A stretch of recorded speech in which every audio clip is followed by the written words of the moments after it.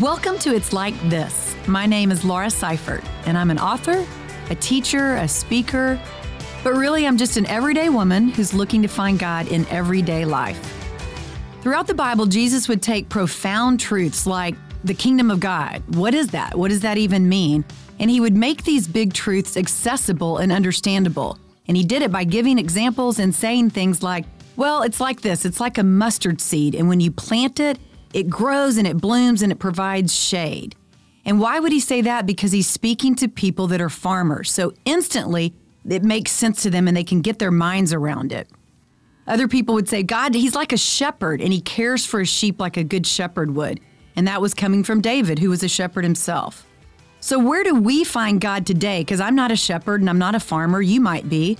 But where do I find him? Can I find him in the grocery store aisle, my least favorite errand to run? You better believe it.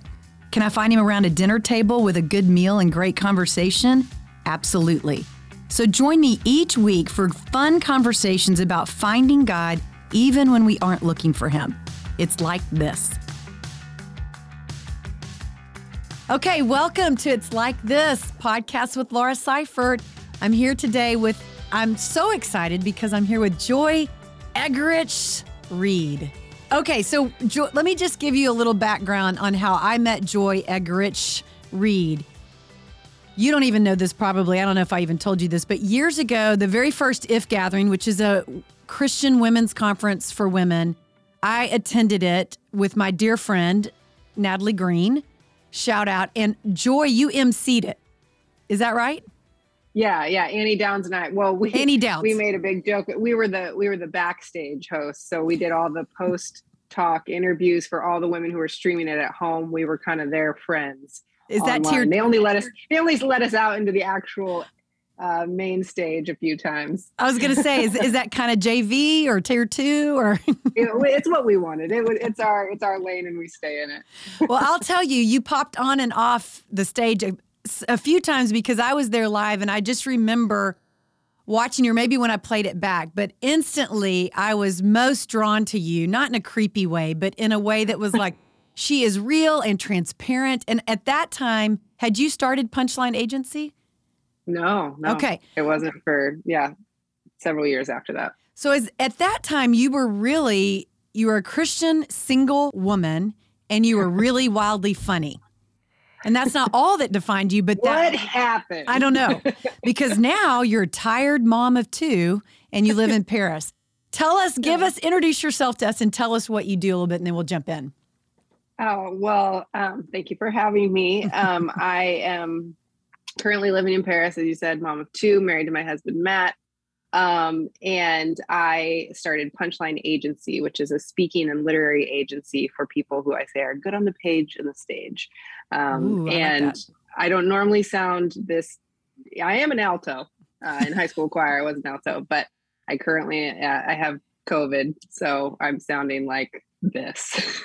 She's on a Zoom call, you guys. Those of you that are watching, the tens of people that will be watching will see. She looks gorgeous for having COVID. Go ahead, keep going. You're kind. Well, that's it.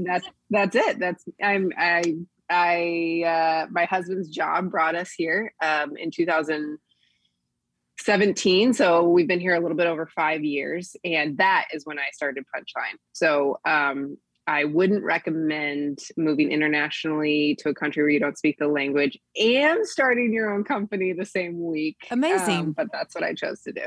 Okay, which is where we're headed today. This is what I want to talk about, because it's like this podcast. We really focus on finding God in ways we're not looking for him. And I want to talk today about, I thought this through. I am one of the speakers represented by Punchline Agency. And I really stalked Joy back after when I saw her at the IF Gathering, and then I started to follow you on social media. And then my little ministry was growing, and I thought, if I'm ever represented or if I ever have an agent, who would that be? And I began to pray through it, and I really honestly kind of vetted some other agencies that didn't necessarily want to work with me. I didn't even reach out to them. And I kept going back to Joy. I thought if I could work with anybody, it would be Joy. So I really stalked her until she said yes. And that's how we came into relationship with one another. And I just love you and your team. I think you're fantastic. But I thought if I could sit down and have a glass of wine and visit with Joy when she comes back from her glamorous life in Paris, I want to talk about what it was like for you. How did you find God in taking these two, in my mind, huge risks of starting a company and moving to Paris? So let's start with Punchline. Tell me how Punchline came to be. Yeah. So Punchline came out of, my father is an author and a speaker. And so he was a pastor when I was growing up. And then when I was in college, he started working on, he and my mom were speaking, doing marriage conferences, and he was working on a book that really was a culmination of 30 years of pastoring and counseling couples and things like that. So he was working on that. I was in college. I was kind of unaware of what my parents were doing. But then when I graduated, my dad's book came out, and they needed someone to, the conferences that they were doing kind of exploded. So they needed someone to direct their conferences. And I was like, hey, I like telling you guys what to do. This is great. And so I came on board with them. And through that process, just really understood, event planning and then the world of speaking and writing. And my dad would always invite me into meetings with publishers and agents and things like that. And but also I understood his journey. He was rejected by many publishers, and I know that process intimately. And then I started working for them, and in their marriage ministry, I almost got married myself, went through a terrible breakup. And then through that decided that I wanted to kind of help my generation, because I was in a place of such woundedness. And my dad was like, when you are this hurt and broken, I would just encourage you to, have a posture of being open to serve. And I was like, I can barely get out of bed. Oh yeah. How old were you at that time? I was 25, 20, it was kind of in that 25, 26, 27 range. That whole like dating breakup, I went to Switzerland. I had to get away. It was very dramatic. You very literally dramatic. did? Yeah. I went to L'Abri. Have you heard of that place? Yeah. Yeah. So, and then amazing. The first week I was there, I broke my leg. And so then I was in bed, and so brokenhearted, broken leg, so dramatic, all these things. Just broken. Just very broken. But it was interesting, as I was laid up in bed in the middle of an Alp, there were younger people. I mean, I was old there at 26, 27. And these younger, 19, 20, 21-year-olds would come to, check on me. But then they'd kind of find out like, oh, I had directed these marriage conferences, and they would start talking about relationships. And my dad and I we both studied communications, male-female differences, just very interesting to us. And so even though I was very broken, I still felt like I had the knowledge from what my parents had taught me and all that I had absorbed from directing their events. And so it was just really interesting to finally see what my dad had said. Even though I felt broken, I still felt like I had wisdom to pass on that I had learned. And I also remembered from directing their conferences that so many people at the book signing line after the conference would say, why didn't anybody teach us this 20 years ago? If only I knew then what I know now. Wow. And so out of that, I finally had this illumination moment where I was like, oh man, how can I get this message to my generation so they don't have to say in 20 years, if only I knew then what I know now. Oh, that's so powerful. This is I don't know how much detail you want me to, you move the story along if you'd like. But basically what happened from there is my dad, yeah, you're like, next. Wrap it up. No, keep going. I love it. Yeah. So at that season of my life, I really felt like God used I finally had a reason for this pain. And it was an abusive relationship. And that was, and I don't throw that word around lightly. Right. And I couldn't call that for many years, but then I met other women that he had done these things to and really helped them through their healing. And I just had a whole new level of compassion that I would not have had prior to that. So I saw how God used that pain that I don't think he wished upon me, but he allowed, when I changed that posture of my heart, like my dad encouraged me to do, to see this new way that I could kind of give back, even though I still felt like I was kind of a mess about relationships myself. And so that was kind of the posture that I took. I always liked learning through asking questions. And so I had this website and people would, it was called Ask Joy, and people would write in their questions. And then I would search to find the answer. I didn't suppose that I was this guru or anything, but I'd talk to my dad, or I'd read a book or whatever. And so I'd try to get that conversation going so people could learn now and didn't have to suffer 20 years down the road. Let me jump in really quickly, because for anyone that's listening, what I'm discovering just as you share this story is just the ways God is showing up and weaving your story, and you're not looking for it. You don't expect, you know what, when I hit 25 or 26, I'll probably go through really a lot of pain, but God's going to use it. We don't know that going into it. No. And when you're in the midst of it, without your dad's, without wise counsel saying, listen, put yourself in a place of a posture of serving. In the sense, really what that means is that doesn't necessarily translate to go serve at a food kitchen, which it could, but it just means be open to not wasting that pain. Yes. Would you agree? 100%. That's what I remember saying to him. Like, I remember him telling me that and just feeling like I literally couldn't get out of bed. And there was even times after, it wasn't like this happened overnight. I think that's something that now, as I'm 40, when people are like, oh, wow, you're doing all this. I'm like, do you know all the twists and turns that it took to get here? The road. And, and even then, like, do I still have everything figured out? No. But it's so easy to look at everybody's life and feel like, oh, they just got there. Mm-hmm. No. And so I think that 100%, that was it. It just, I started with, Lord, and it's just interesting to look back now. I have these little devotionals that were from that season of life. And then I would make little notes and dates, and sometimes I'll put them away for a couple of years and then I'll bring them back. And it just like takes you back, and you can see the things that you were feeling and thinking. And just, I think there were so many times where I was like, I have no idea. I remember just being so confused how I could love someone so deeply and they could treat me so badly. And that when you're a strong woman that, has a healthy family dynamic, you just don't see that coming. No. And I remember there's this devotional that I love called God Calling, not Jesus Calling. It's the OG, God Calling, written by, they're anonymous, 2 listeners. My mom and I think I've never heard of it. Oh, it's the best. Streams in the Desert has saved my life. That devotional is probably similar in the sense of it's great for wilderness seasons. Yes. Yeah. And so it was these 2 women that would go away and pray, and then they would come back tell each other what they heard the Lord saying. And then what they both kind of heard together, then they would write a little devotional. And they always stayed anonymous. So nobody knows who these 2 listeners were.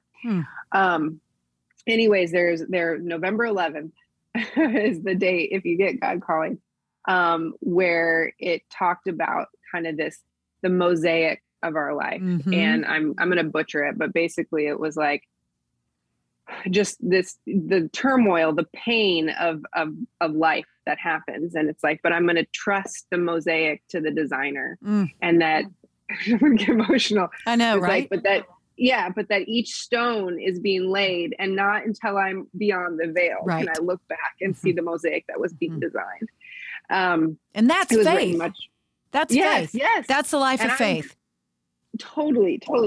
And I would come back to that so many times during that season. And now it's just kind of that imagery is something that I think I have hope for in heaven, where I will see that beautiful mosaic. But I know on this side of eternity, I just have to trust each of those stones. And I still struggle with that. I mean, even now, just in this season of life, there's so many things that are unknown.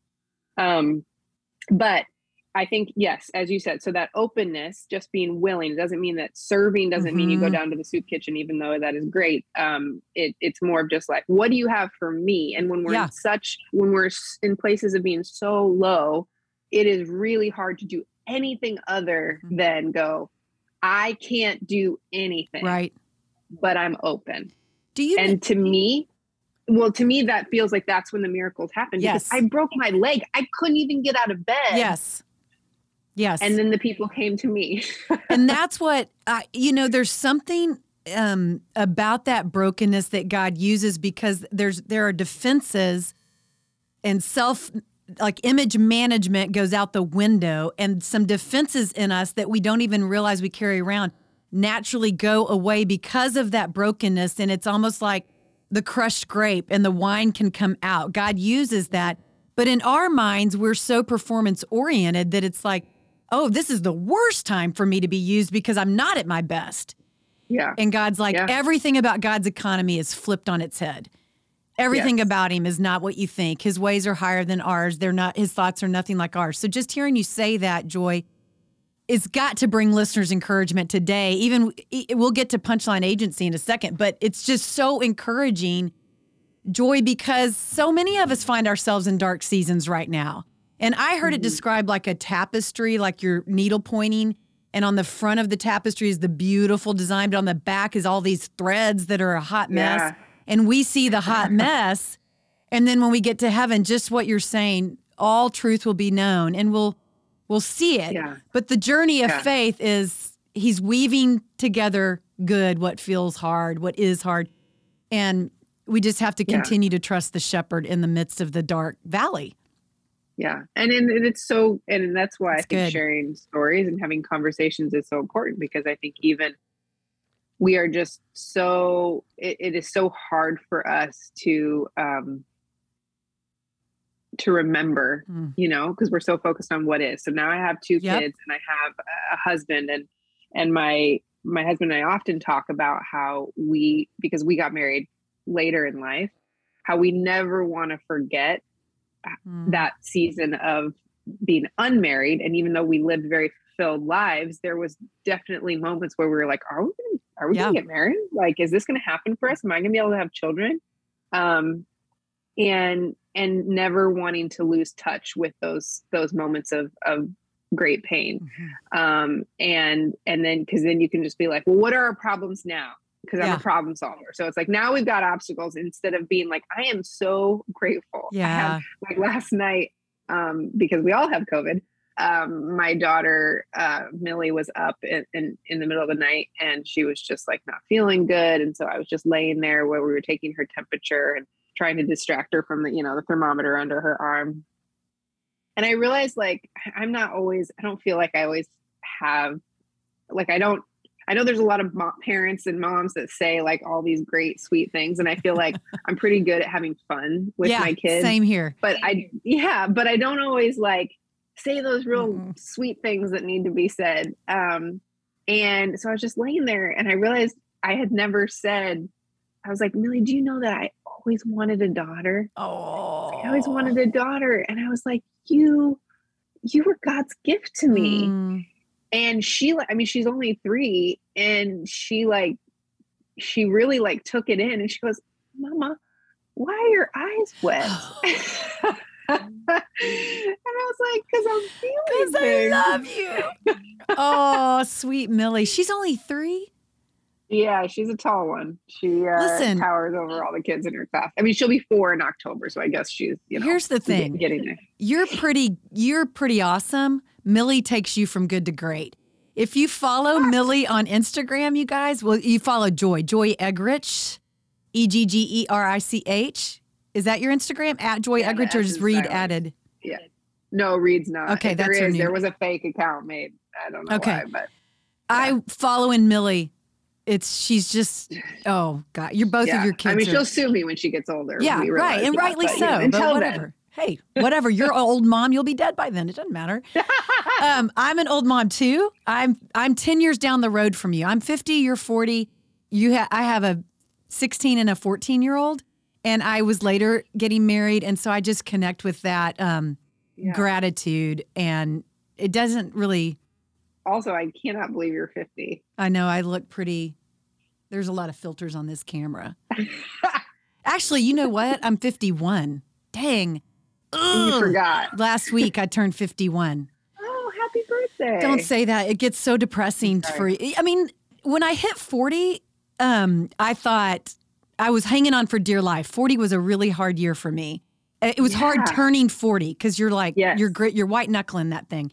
You hit 50, Joy, and you're like, everything turns to, that's pretty good for 50. It's not bad for 50. Yeah, that took me it's 40 took me by surprise. Me too. I my whole life, if people would say, "What's your favorite holiday?" I'd say my birthday. I loved birthdays. And then, but what's interesting is like there were 2 birthdays that were really hard for me, and it was 30.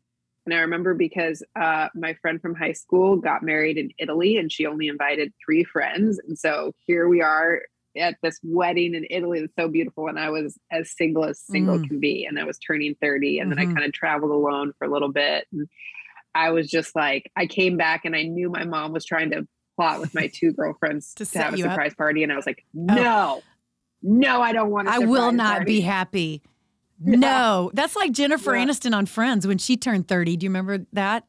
She cried the whole party and she refused. Yeah. That's because you're 10 years younger. And then 40 was like, I think I thought, and this I think ties into what we're talking about, like these journeys that we're taking. I think it's always easy for me to have like goals, and I think I just thought by 40 I will have a lot of things dialed in. Oh, and then yeah.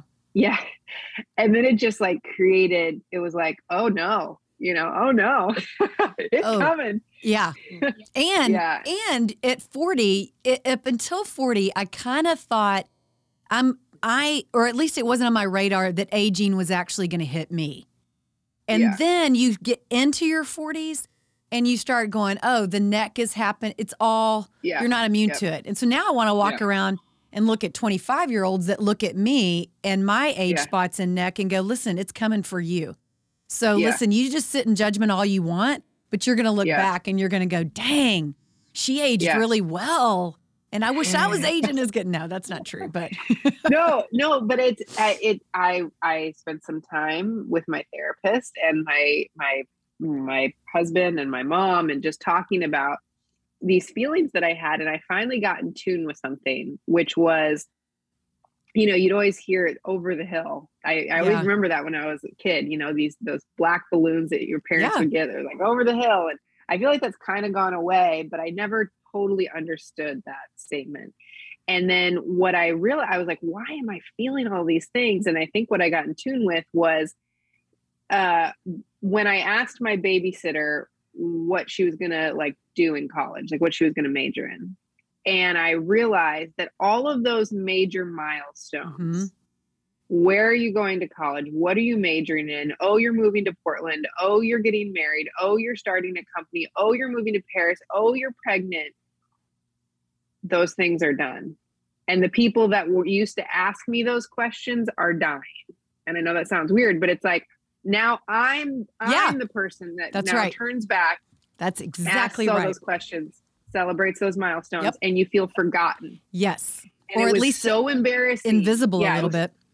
Yes, it was so embarrassing. And I even said to my husband, I was like, I don't want men to check me out. I'm not, but I said, I'm very aware that they're I not. No longer get checked out. 100%. 100%. And it is sobering, people. It's sobering. If we're being honest, it's a sobering gut check.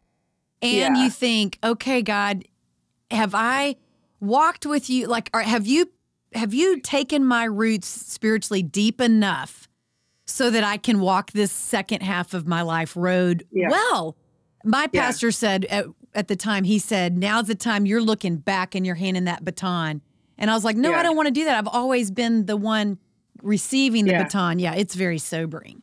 It is. Yeah. But when you hit 50, you do embrace that more. I will say I have embraced that more, and it's more fun now. And I've got a lot more genuinely quality things to say than I did back then, I would say. I'm looking at my husband who's sitting in the studio. Joy, you can't see him, but he disagrees. He's like, whatever, you're still a mess.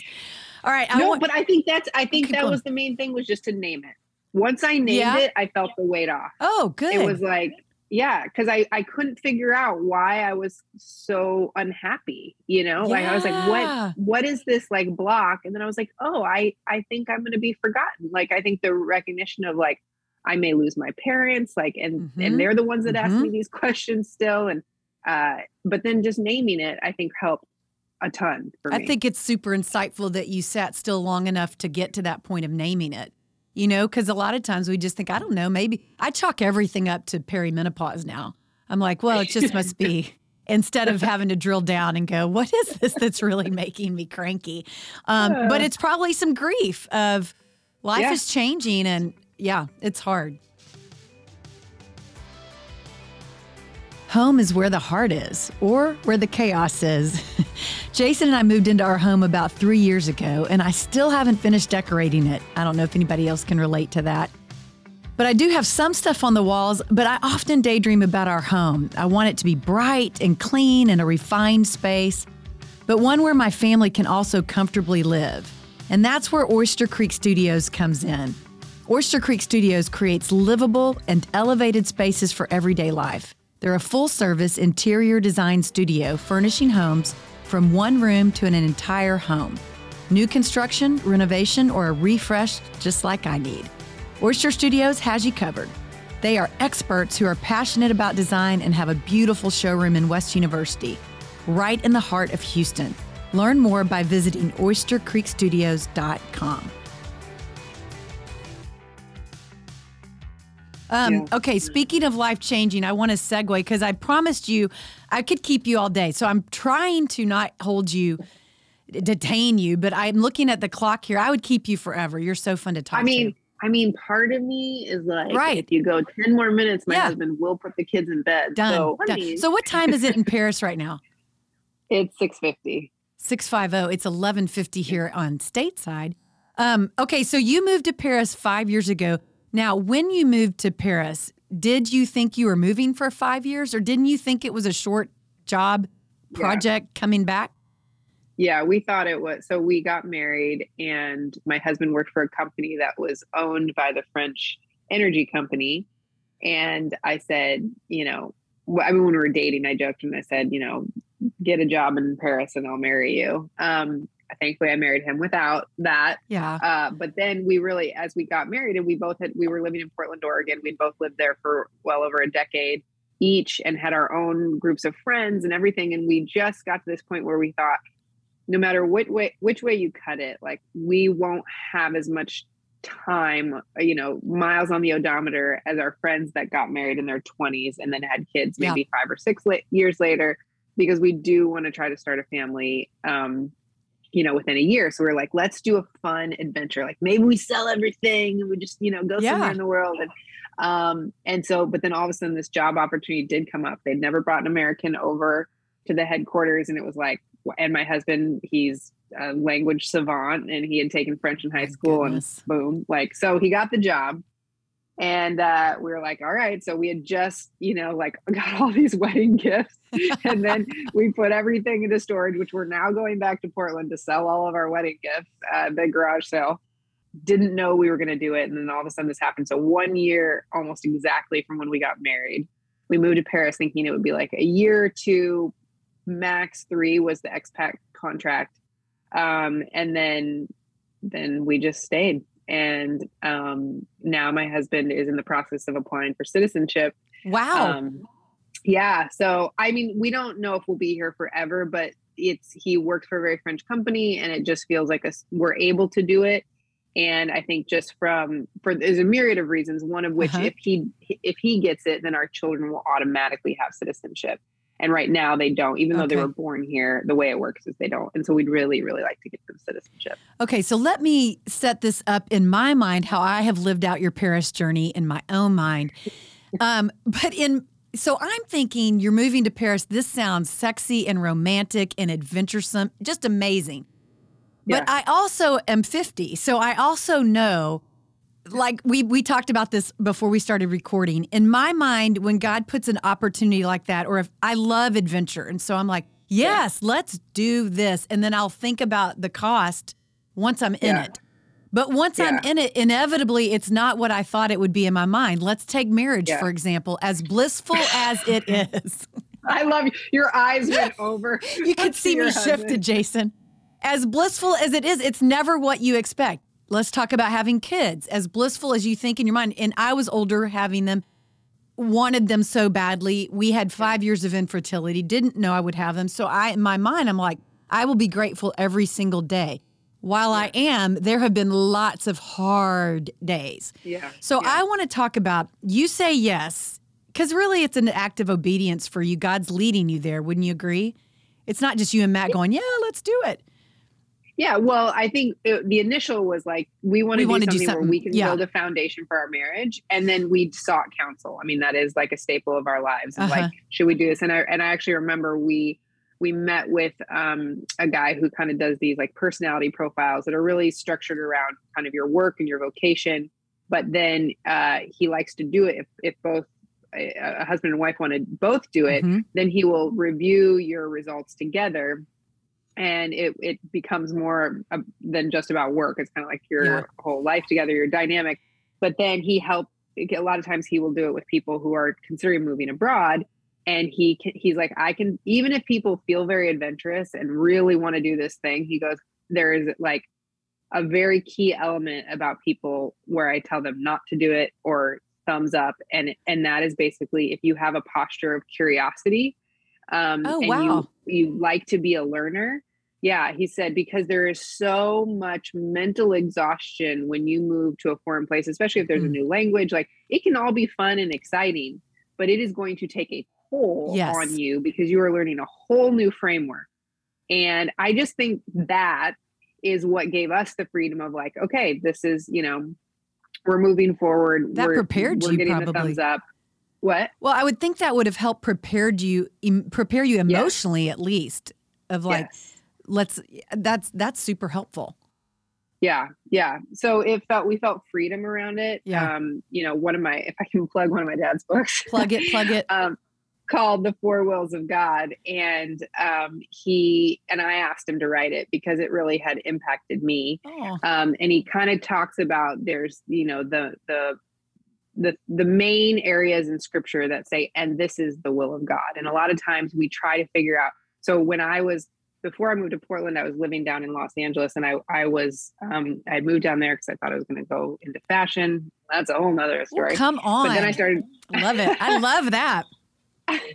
I started directing my parents' conferences. And so I was working for them and I really could live anywhere. And I had a couple really good girlfriends that lived up in Portland. And I felt like I wanted to move there. So I called my dad because I was working for him and he was also my father. And I said, hey, I've really been praying about moving to Portland. And I got to say, Dad, I've been running on the beach here in Redondo and I've seen so many Oregon license plates and Portland t-shirts. It's a sign. I'm just saying. And he pauses and he goes, start looking for Ohio license plates. Oh man. And he said, smart. He's so good. And I said, he goes, I'm not discounting that God can reveal his will for us in ways that are unique. But I also want to encourage you that if you are being obedient to God, you're seeking wise counsel, and he went through these different things and he said, then you can have freedom to move forward. And if the Lord redirects you, he will. But sometimes we get so fixated on getting a lightning bolt from God that we never move forward. And I'm telling you, as your boss and your father, you are free to make the move. And so he's like, there's nothing about your life that would make me feel like you are outside of God's will right now. So I would say that's kind of how we felt about moving to Paris as well. And just continuing to try to, go ahead. Well, no. First of all, I would like to know your dad. I would like for him to become my surrogate dad. That sounds what a gift. Wonderful. But what a gift, really. His name is Emerson Eggerichs, and he wrote Love and Respect is his main book. Yes. And it was when Jason and I were dating, that book was hot and popular, and the conferences were at their peak, I think. And I just remember. I think that they have this amazing director of their conference. Well, and I forget her name. It was weird when you would see billboards and it was your picture instead of the dad, but your dad, but whatever, it's fine. But he, super, super helpful. But fast forward to now you're in Paris. Give us one example of like a curveball, like I did not expect this. It would be like this. And how did you have to lean on your faith during that? Yeah. Does that make sense? Yeah. I think the unique thing was that we were having a blast. Like it really was so much fun for us. And Matt was he's fluent in French already. He's already fluent. Oh, there you go. I mean, we went to Berlin for the weekend for his birthday, and he was speaking German by the end of the weekend. And I took German in high school, and I couldn't even say anything. I'm irritated by Matt here. What in the world? I am too. Trust me. Yeah. So a curveball was that, you know, I did launch Punchline right at the same time, and that was something where I had some people say, like, that seems like a lot. Maybe you should just take some time, get familiar. But I just felt like, no, I've got to do this. I have to do this. And in hindsight, I wish I would have waited a little bit, because it was like this whole mix of trying to launch a company and rework the kinks that come along with that. And then simultaneously mentally figuring out this whole new lay of the land and the language. I was like, I'm going to learn French too. Wow. By the way, I still haven't learned it. I don't think my brain is wired for languages. Yeah. I know enough to be polite and to apologize for how bad my French is. French is hard. I think is important. French is not an easy language. Spanish to me is much easier. I don't know. French my brain doesn't work that way. No. Yeah. I don't think my brain works around most languages. But we're both communications majors. He's like, you love the English language so much that it's just, you get paralyzed because you want to be able to say all the nuances and things. I'm like, that's a really nice way of That's so sweet. I feel pretty. Now. But I would start having, like, I felt more anxiety than I had ever felt. And I was like, this is weird. Like, this is really, because I'm having fun. I'm having fun. And then I would start just having really dramatic daydreams, and like of just terrible scenarios going, like, you know, terrorism and things like that. Because people, before you left, people are like, oh, you know, it's so much easier when you live in one country to paint another country as, you know, I cannot tell you how absolutely safe we feel living here. But because those ideas had been planted in my mind, and now you're taking public transportation all the time. And so then I was Jack Bowering like every situation. I was like, I'm going to have to save everyone all the time.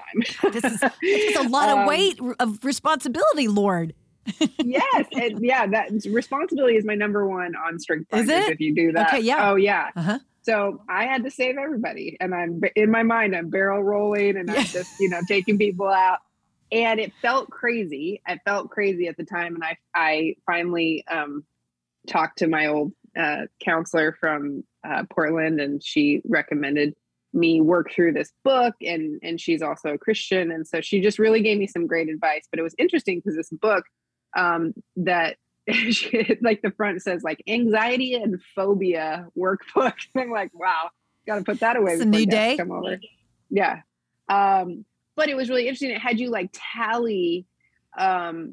It had you associate numbers with different life scenarios that could happen.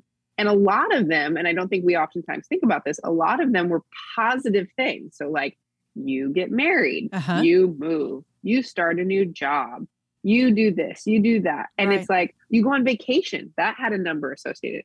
Vacation is a change in your natural rhythm. And that is just an increased stressor.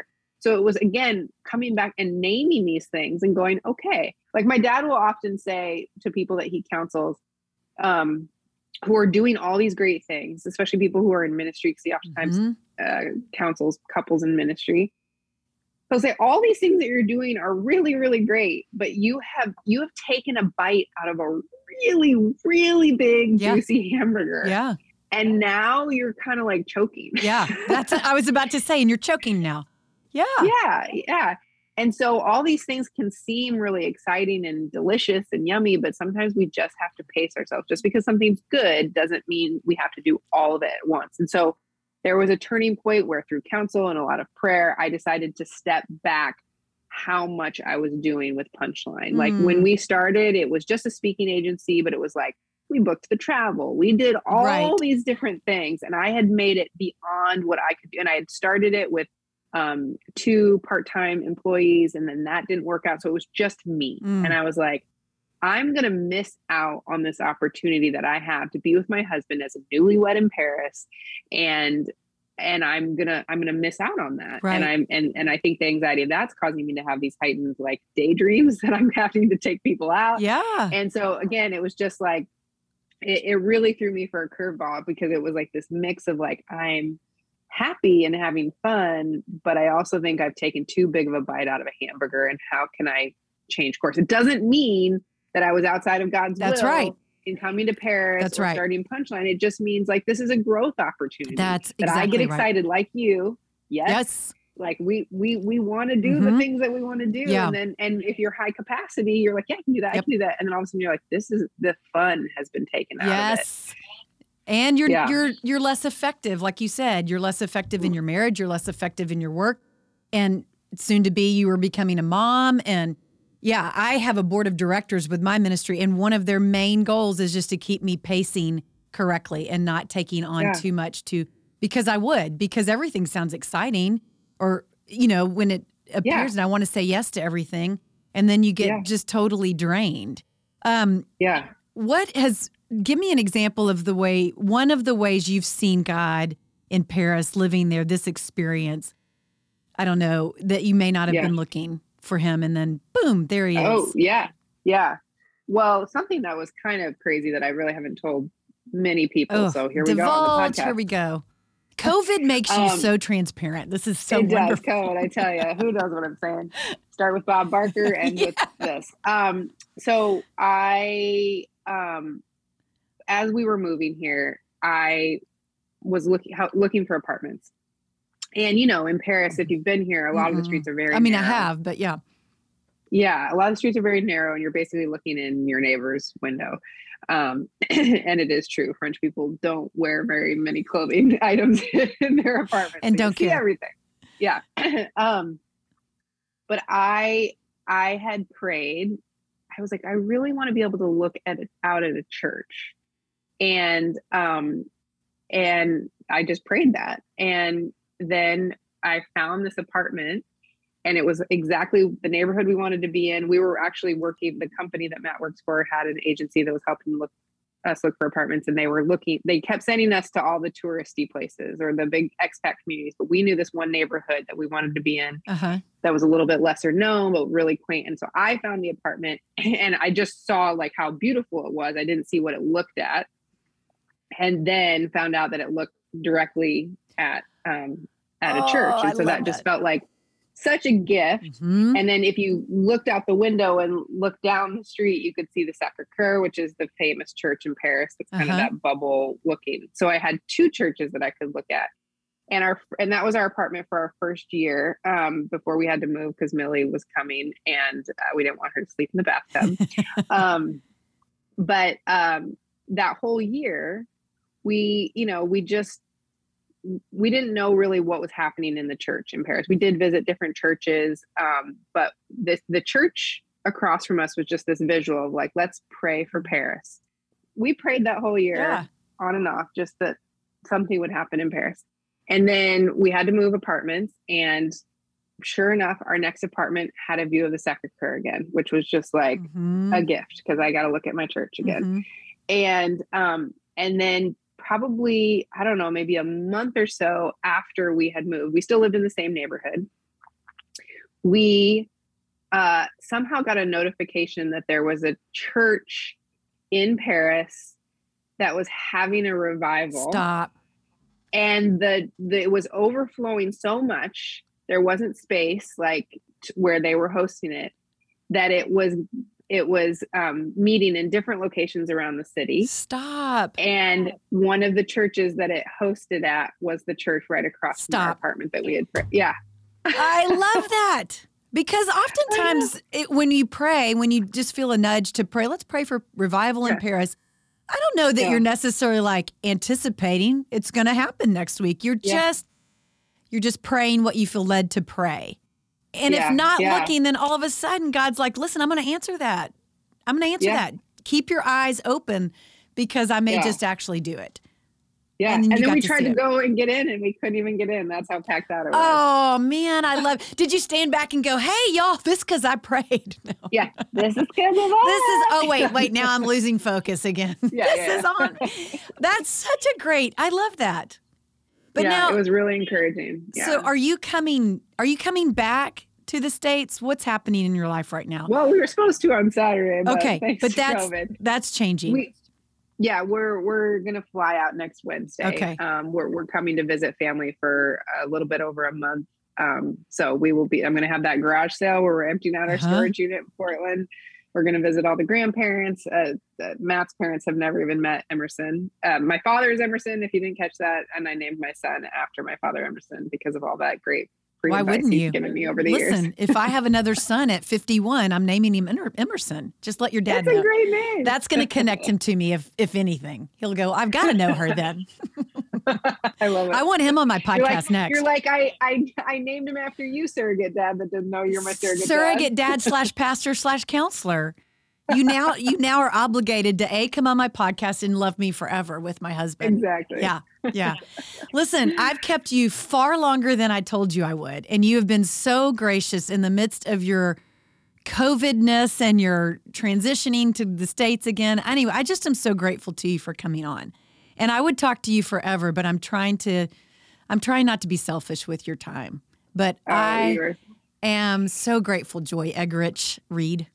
You're wonderful. You nail that every time. You hesitate, but then you say I know. I do feel like I say it well. Okay, here's what I want to say. I'm not good at closing these podcasts out. I'm trying to get better.